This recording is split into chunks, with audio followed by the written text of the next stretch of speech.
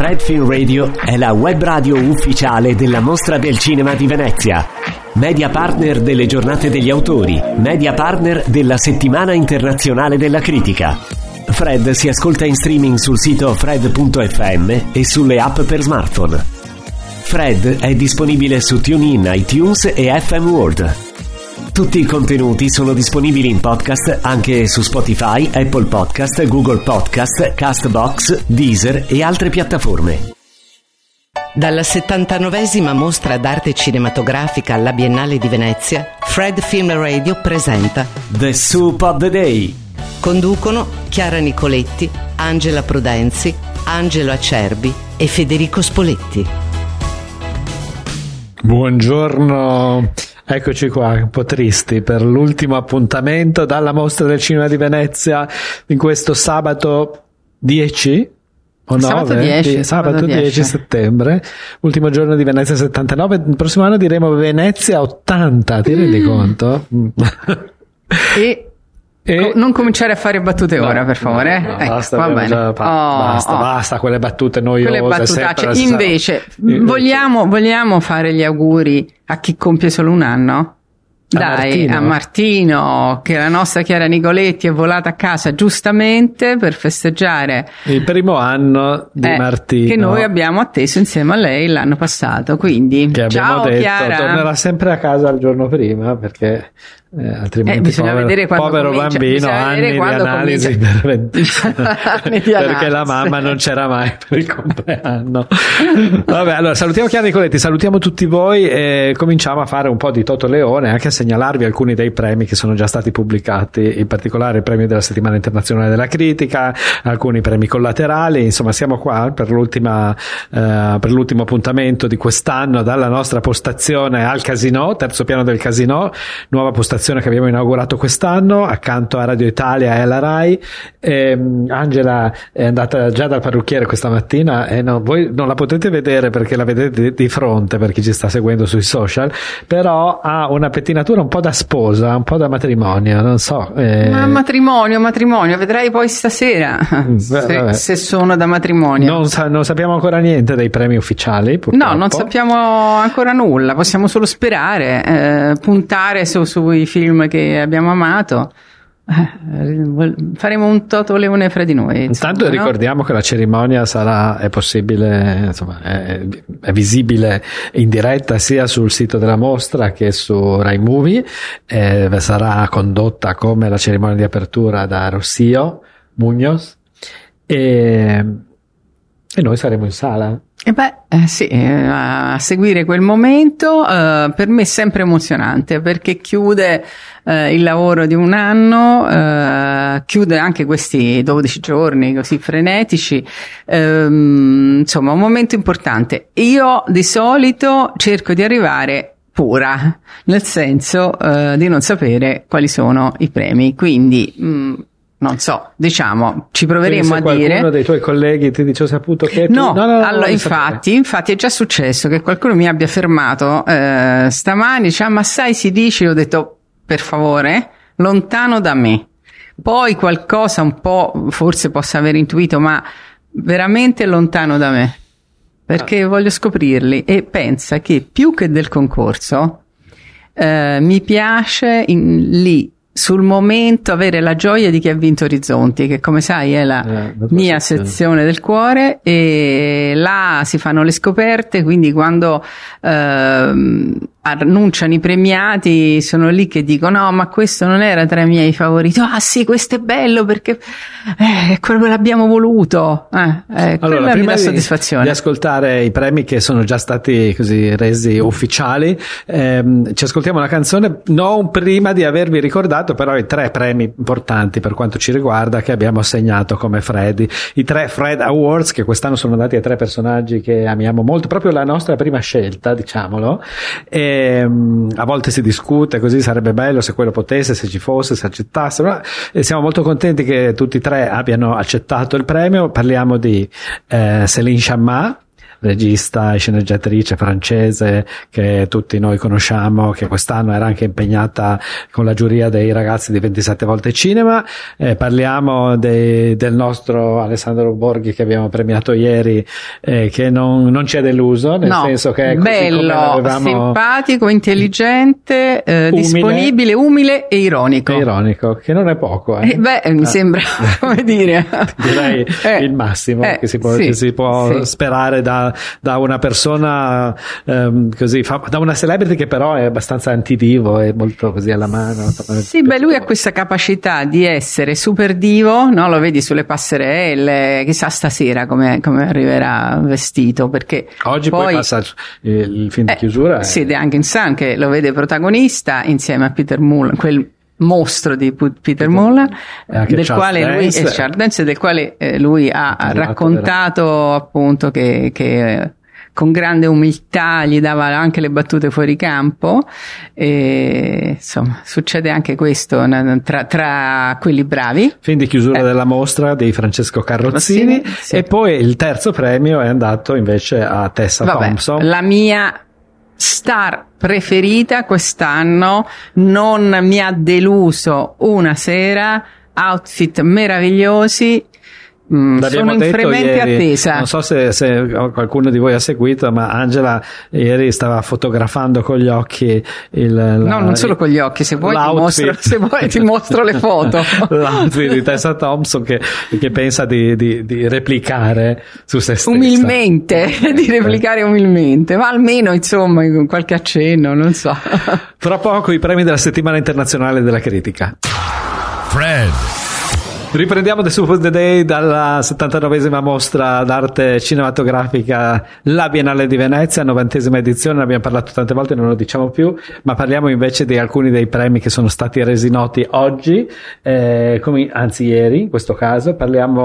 Cominciamo con la settimana internazionale della critica. Angela ha anche partecipato alla premiazione. Sì, una premiazione affollatissima, diciamo in un luogo non proprio di quelli che invitano a stare lì ore, perché era un caldo, sotto un tendone, un caldo allucinante, in piedi, insomma, datemi la lista. Si stavano squagliando tutti proprio, e alcuni si sono proprio squagliati, nel senso che se ne sono andate.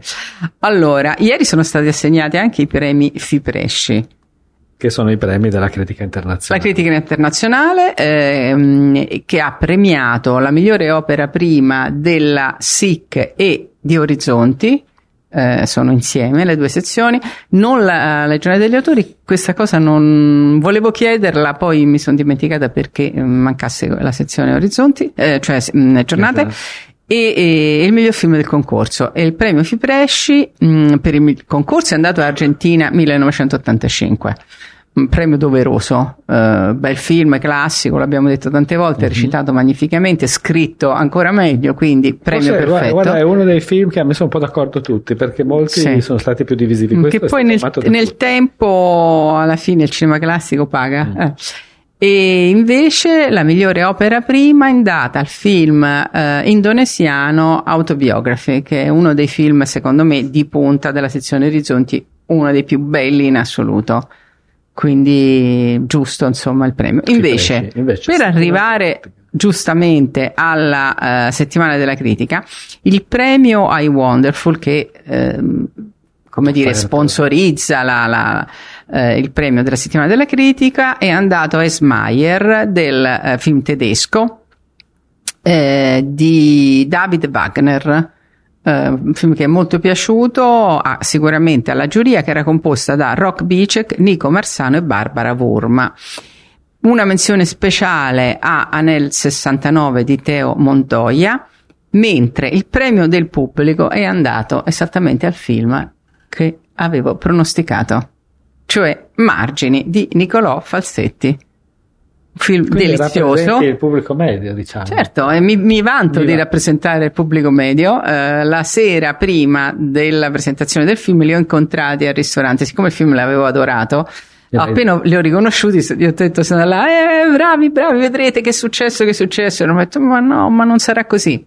Vedrete, ieri infatti ho detto, ci avevo visto giusto. Bene. Allora Adesso... lo andrò a vedere. Ma sì, stanno facendo un tour trionfale, mi diceva la nostra amica Raffaella della Film Commission, no, che stanno già portando in giro in Italia il film, perché esce adesso, e in ogni città sono stati accolti benissimo. Ieri sera erano a Roma, e per cui a ritirare il premio c'erano i produttori, non potevano esserci loro, ma insomma saranno stati contenti lo stesso. Sappiamo quali sono i film della mostra che escono o che stanno già in uscita in questi giorni? Beh, esce Panahi. Okay. Sicuramente credo che esca Chiara, dei film italiani subito a ottobre, credo anche L'immensità e anche il film di Amelio dovrebbero sì, il film di Amelio. Un po' dopo, mi sembra a ottobre, il film di Guadagnino. E poi esce il film con la Ifira, cioè Les Enfants des Autres, della Kieslowski, senti, Zlotowski, esatto, di Rebecca, e questi poi non so, magari usciranno anche altri. Andate a vedere i film della mostra del cinema, perché bisogna vederli al cinema, esatto, perché il più bel premio, quello a cui tutti ambiscono, è la distribuzione e il pubblico in sala, quindi continuiamo con alcuni dei premi collaterali fra poco. Allora, continuiamo a segnalarvi alcuni dei premi che sono già stati resi noti. In questo momento è in corso la cerimonia dei premi collaterali, per cui fra poco dovremmo riceverli, però alcuni sono già stati pubblicati. Intanto vi segnaliamo che la giovane giuria che è nominata per conto dell'UNICEF ha segnalato un premio che si chiama appunto Cinema for UNICEF ad Atena di Romain Gavras, mentre 2 premi sono andati a The Whale, che è anche uno un po' dei film di cui si attendono notizie. The Whale ha vinto il premio collaterale Cinema Sarà. Anche questo è un premio Young assegnato dai ragazzi, ad assegnarlo 3 ragazzi e 2 ragazze reduci dall'esame di maturità, gli stessi che hanno anche dato una menzione speciale al film No Bears di Jafar Panahi. The Whale, appunto, lo leggo anche sul Corriere, che è il favorito per il Leone d'Oro. Tra i grandi favoriti per la vittoria finale e ufficiale il film di Darren Aronofsky, che ha impiegato 11 anni per girare, lo sapevi? Tratto dalla famosa PS. Ha aspettato di far ingrassare. Aspettato che fosse giusto per il ruolo. Infatti, il film, come abbiamo già detto, racconta di un professore bloccato a casa dalla propria obesità, e l'unico contatto con il mondo esterno è un'amica infermiera e il ragazzo delle pizze, perché e la figlia. È la figlia. Molto amato e sostenuto anche all'interno del gruppo Fred. Lì che... Mentre il Soundtrack Award è andato a Siccità di Paolo Virzì, per la miglior colonna sonora assegnato a Franco Piersanti, che ha vinto anche, non Piersanti ma Siccità, il premio Francesco Pasinetti 2022, quindi insomma, diciamo due premi collaterali ma ugualmente importanti, mentre il documentario che ha fatto tanto discutere, ma veramente tanto discutere, di Oliver Stone, Nuclear, ha vinto il premio Mimmo Rotella, premiazione che si è svolta a Venezia. E insomma, film di cui dicevo si è discusso perché Oliver Stone, che sappiamo essere uomo di parte, nel senso che se decide di sostenere qualcosa non conosce mezze misure, si è schierato completamente a favore del nucleare, dicendo in questo momento il clima è in una situazione irreversibile, il cambiamento climatico, l'unica cosa che può fermare questo è tornare al nucleare. E questa è la cosa che ha fatto molto discutere. Molto discutere, però devo confessare anzi che vedendo il film, vogliamo fare una piccola, certo. Vieni qui e fatti vedere, perché la nostra Martina Tonarelli se ne sta andando ed è venuta a salutare. No. Sto andando. Ecco, lei che tiene in piedi tutta questo, guarda, così in piedi che mi inginocchio da te. Senza niente da dire, senza tante parole, ma con in mano un raggio di sole, così. Vabbè, grazie Martina, buon viaggio. Wow. Cioè, sono senza parole. Come è andata quest'anno? Andata bene. Andate abbastanza bene. Avevo bisogno di tornare per staccare un attimino. Tu dici, ma vieni al Festival di Venezia per prendere a staccare, vero? È andata bene, fatti corso. No, molto bene. Adesso vai in ufficio a riposarti? Sì, vado in ufficio a riposarmi. Torno a Torino a riposarmi. Bene. Vado in bici un pochino. Grazie di tutto, buon viaggio. Grazie. Ciao Angelina! Non scomparire perché WeChip ti attende. Ecco, appunto, attenzione, WeChip, avremo da dire la nostra. WeChip, parliamo di Women in Cinema and Inclusive Project, il progetto che ci vedrà molto attivi nei prossimi mesi, anche grazie a Martina. Speriamo. Oppure no. Chissà che cosa succederà. Buon viaggio Martina, grazie.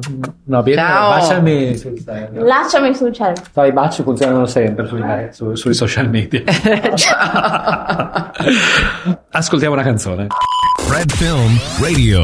Baciami ancora di Giovanotti, perfetto per marcare questo momento dei saluti con Martina. E Angela adesso, mentre eravamo fuori onda, diceva funzionano i baci ma funzionano anche gli sputi, cosa che noi non vogliamo replicare. Ma certo che no. Però certo avete che no. tutti letto del famoso dello sputo, scambio, del presunto perché non di Harry Styles verso Chris Pine alla cerimonia. Ma no, ma dai, alla proiezione ufficiale. Certo, però ha funzionato, ha funzionato benissimo. Non che ne avesse bisogno, perché già avevano abbastanza. Sì, diciamo che non gli mancano i followers. Infatti. Invece mi sono arrivati una comunicazione di altri 2 premi, cioè Nuovo Emaille Talent Award, che è andato a Margherita Mazzucco, cioè la protagonista di Chiara, e alla veramente l'absolute beginner, in questo beginner senza S, Leonardo Maltese, che è il coprotagonista del Signore delle Formiche di Gianni Amelio. Quindi 2 giovanissimi appoggiati dall'Emaille con questo premio che avrà fatto sicuramente loro piacere. Non abbiamo altri premi? No, non abbiamo per il momento ancora premi che possiamo anticiparvi, però possiamo dire i nostri premi, o no? O non li vogliamo dire perché no, non li possiamo dire.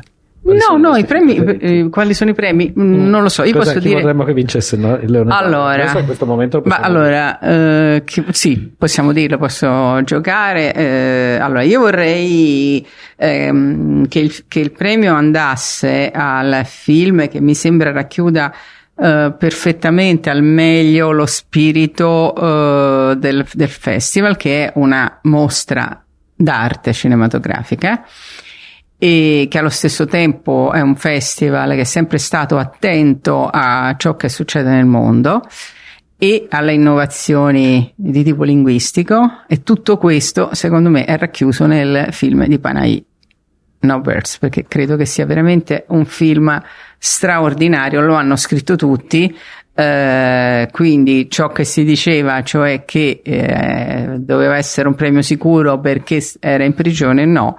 Se lo è perché il film è meraviglioso. Che lo hanno detto, devo dire, tantissimi critici, appunto. Anche per esempio la Pasetti ieri diceva che è in testa alle classifiche dei critici. È stata fatta una classifica congiunta, sono stati messi accanto i voti dei film, dei critici italiani e dei critici stranieri, e è in testa. Adesso, se ritrovo questa classifica che mi è stata mandata, la leggiamo dopo assieme, e così insomma potrò essere più precisa. Nel frattempo, mentre tu cerchi la fonte, l'ho trovata. L'ho trovata. Al primo posto c'è appunto Panahi, al secondo Madonna, con il film che mi rifiuto ogni volta di leggere, perché l'irlandese è qualcosa di che comunque dovrebbe essere The Banshees of Inisherin. No, guarda, sono andata quasi vicino. E terzo posto Saint-Omer, che insomma poi sono i titoli di cui tutti si parla. E al quarto Bones and All, al quinto All the Beauty della Poitras. Ma secondo me se la giocano questi titoli qua. Per una volta forse giuria e critici sono d'accordo. Grande punto interrogativo. Chi lo sa? Non sappiamo però. No, veramente non ho qualche cosa mi è arrivato, ma non ho certezze. Mentre non so proprio 0 di chi alzerà la Coppa Volpi.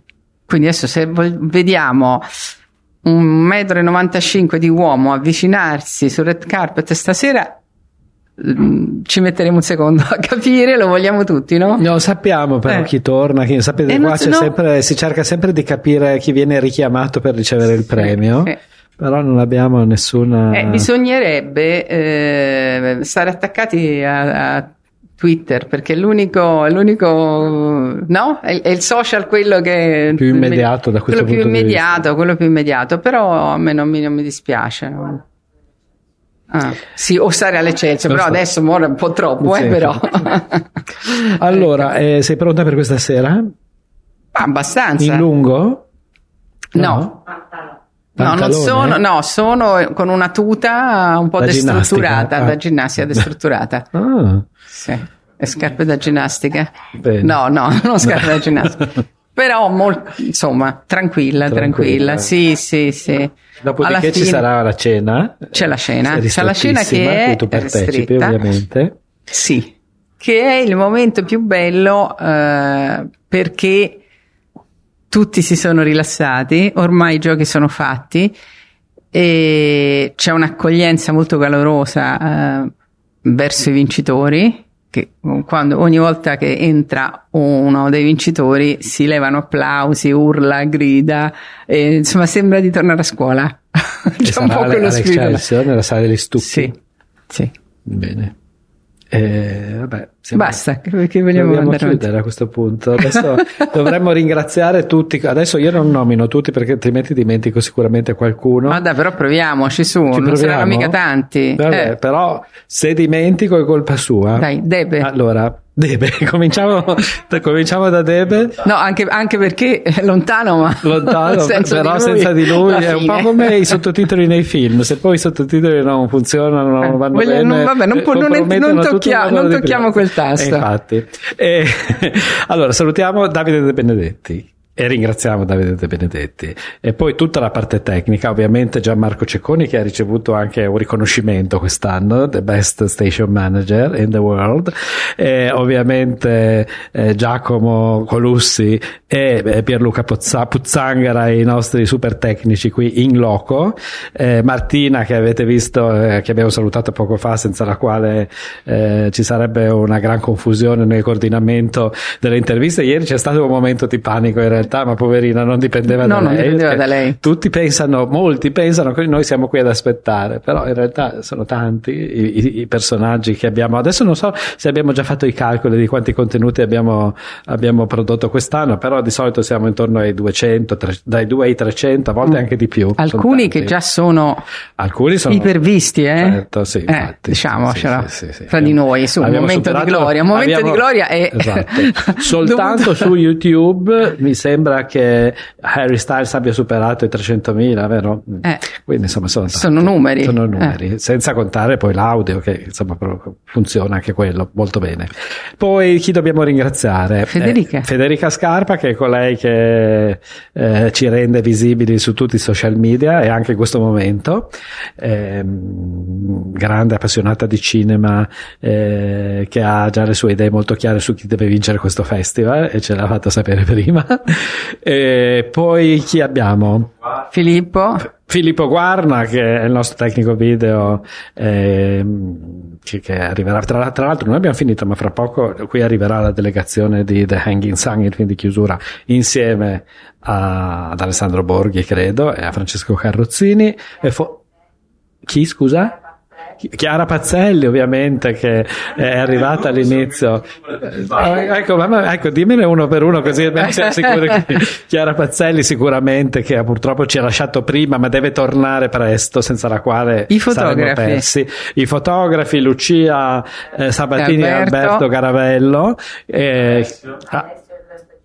Alessio, di cui non ricordo il cognome in questo momento. vitali, per fortuna che c'è Giacomo che mi suggerisce che devo dire che anche quest'anno con lo stagista che abbiamo ogni anno grazie a una collaborazione con l'Università di Macerata siamo sempre molto fortunati perché Elena Di Giovanni evidentemente li sceglie bene, però Alessio devo dire bravo, si è fatto amare da subito. Io appena l'ho visto stava pulendo il tavolo, ho detto bravo, così si comincia. Quindi ringraziamo Alessio. Poi chi abbiamo ancora? Angelo Acerbi, cosa dire di Angelo Acerbi? Sapete già tutto. Comunque Chiara Nicoletti, Matt Micucci, mitico Matt, David Martos, con cui ho bevuto il caffè prima, che adesso vi informerà su quello che succede a San Sebastian a partire dalla fine della prossima settimana. Laura Della Corte, new entry di Fred, toscana appassionata di cinema asiatico, che devo dire si è difesa bene per aver iniziato da pochi giorni, anche se aveva già un passato.